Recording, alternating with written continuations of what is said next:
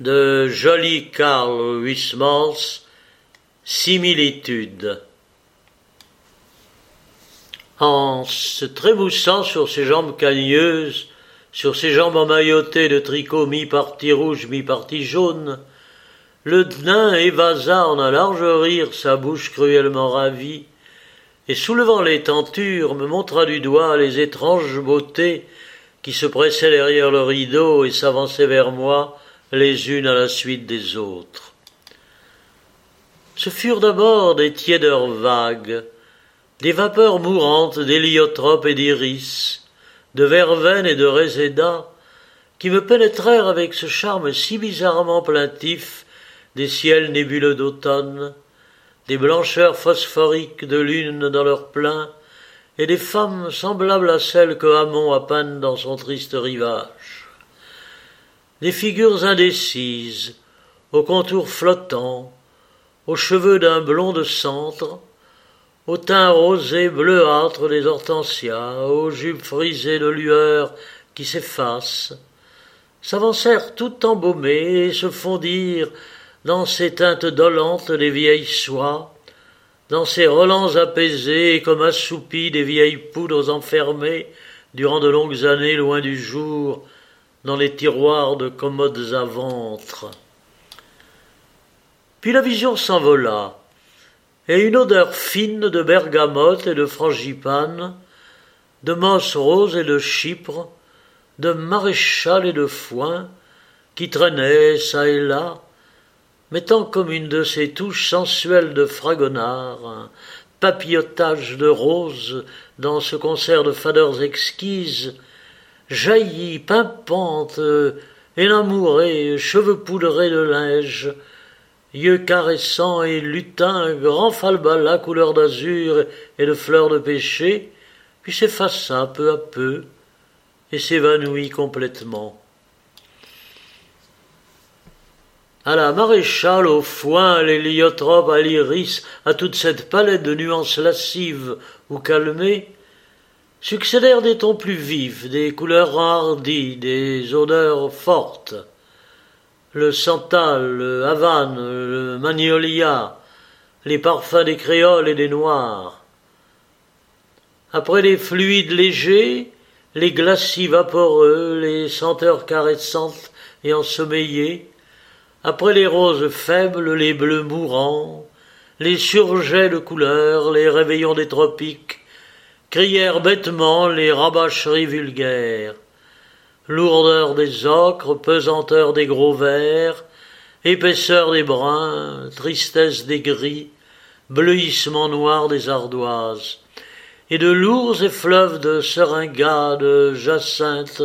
de Portugal, rirent de toutes leurs faces béatement radieuses,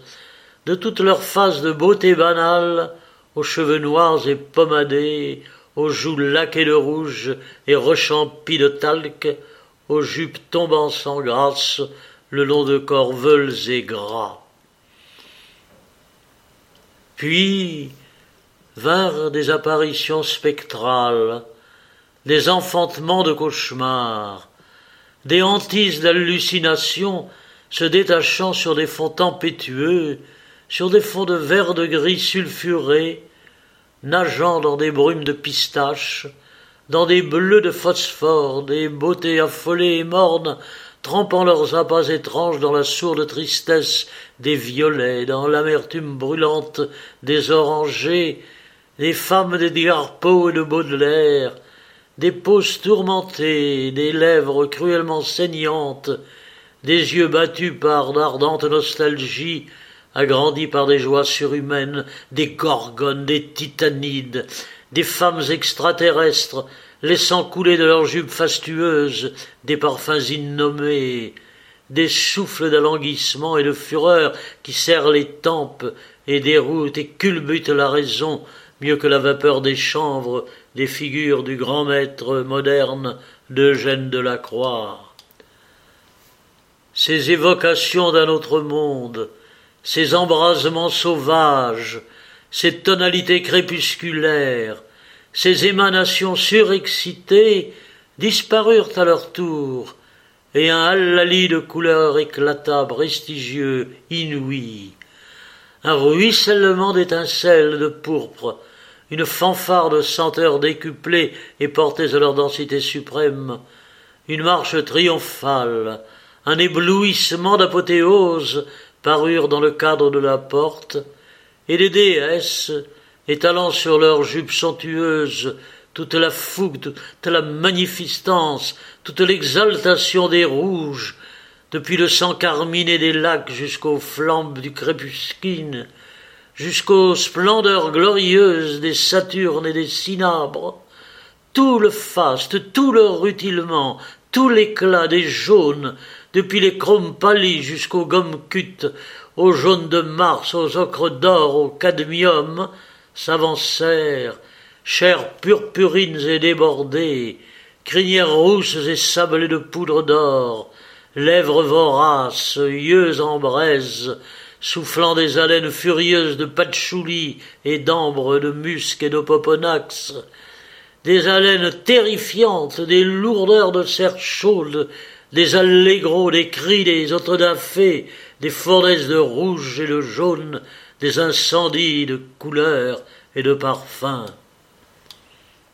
Et le nain ricanait, bubulant, roulant ses yeux jaunes et ronds, sifflant entre ses dents mal distribuées.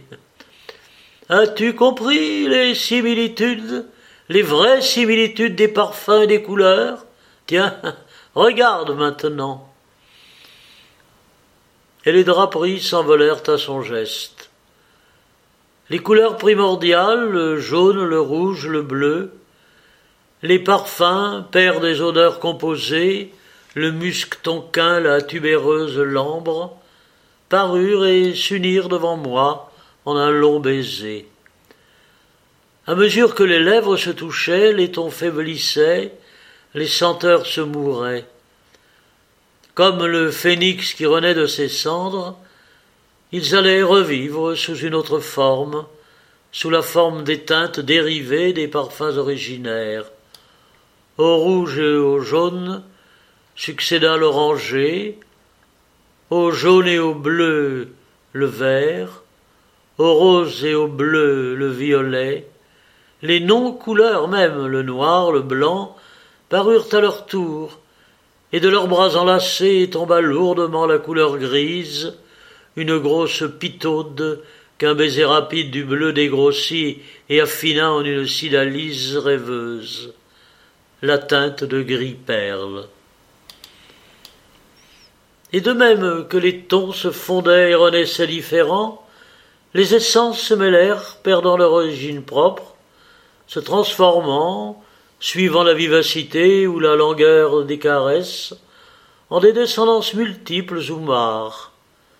Maréchal à base de musc, d'ambre, de tubéreuse, de cassis, jasmin et d'orange frangipane extraites de la bergamote et de la vanille, du safran et des baumes de musc et d'ambre, jockey club issu de l'accouplement de la tubéreuse et de l'orange, de la mousseline et de l'iris, de la lavande et du miel. Et d'autres nuances du lilas, du soufre, du saumon et des brins pâles, des cinabres et des cobaltes verts, d'autres, le bouquet, la mousseline, le nard éclatait et fumait à l'infini, claire, foncée, subtile, lourde. Je me réveillais, plus rien. Seul au pied de mon lit, Icaré, ma chatte, avait relevé son cuisseau de droite et léchait avec sa langue de rose sa robe de poils roux.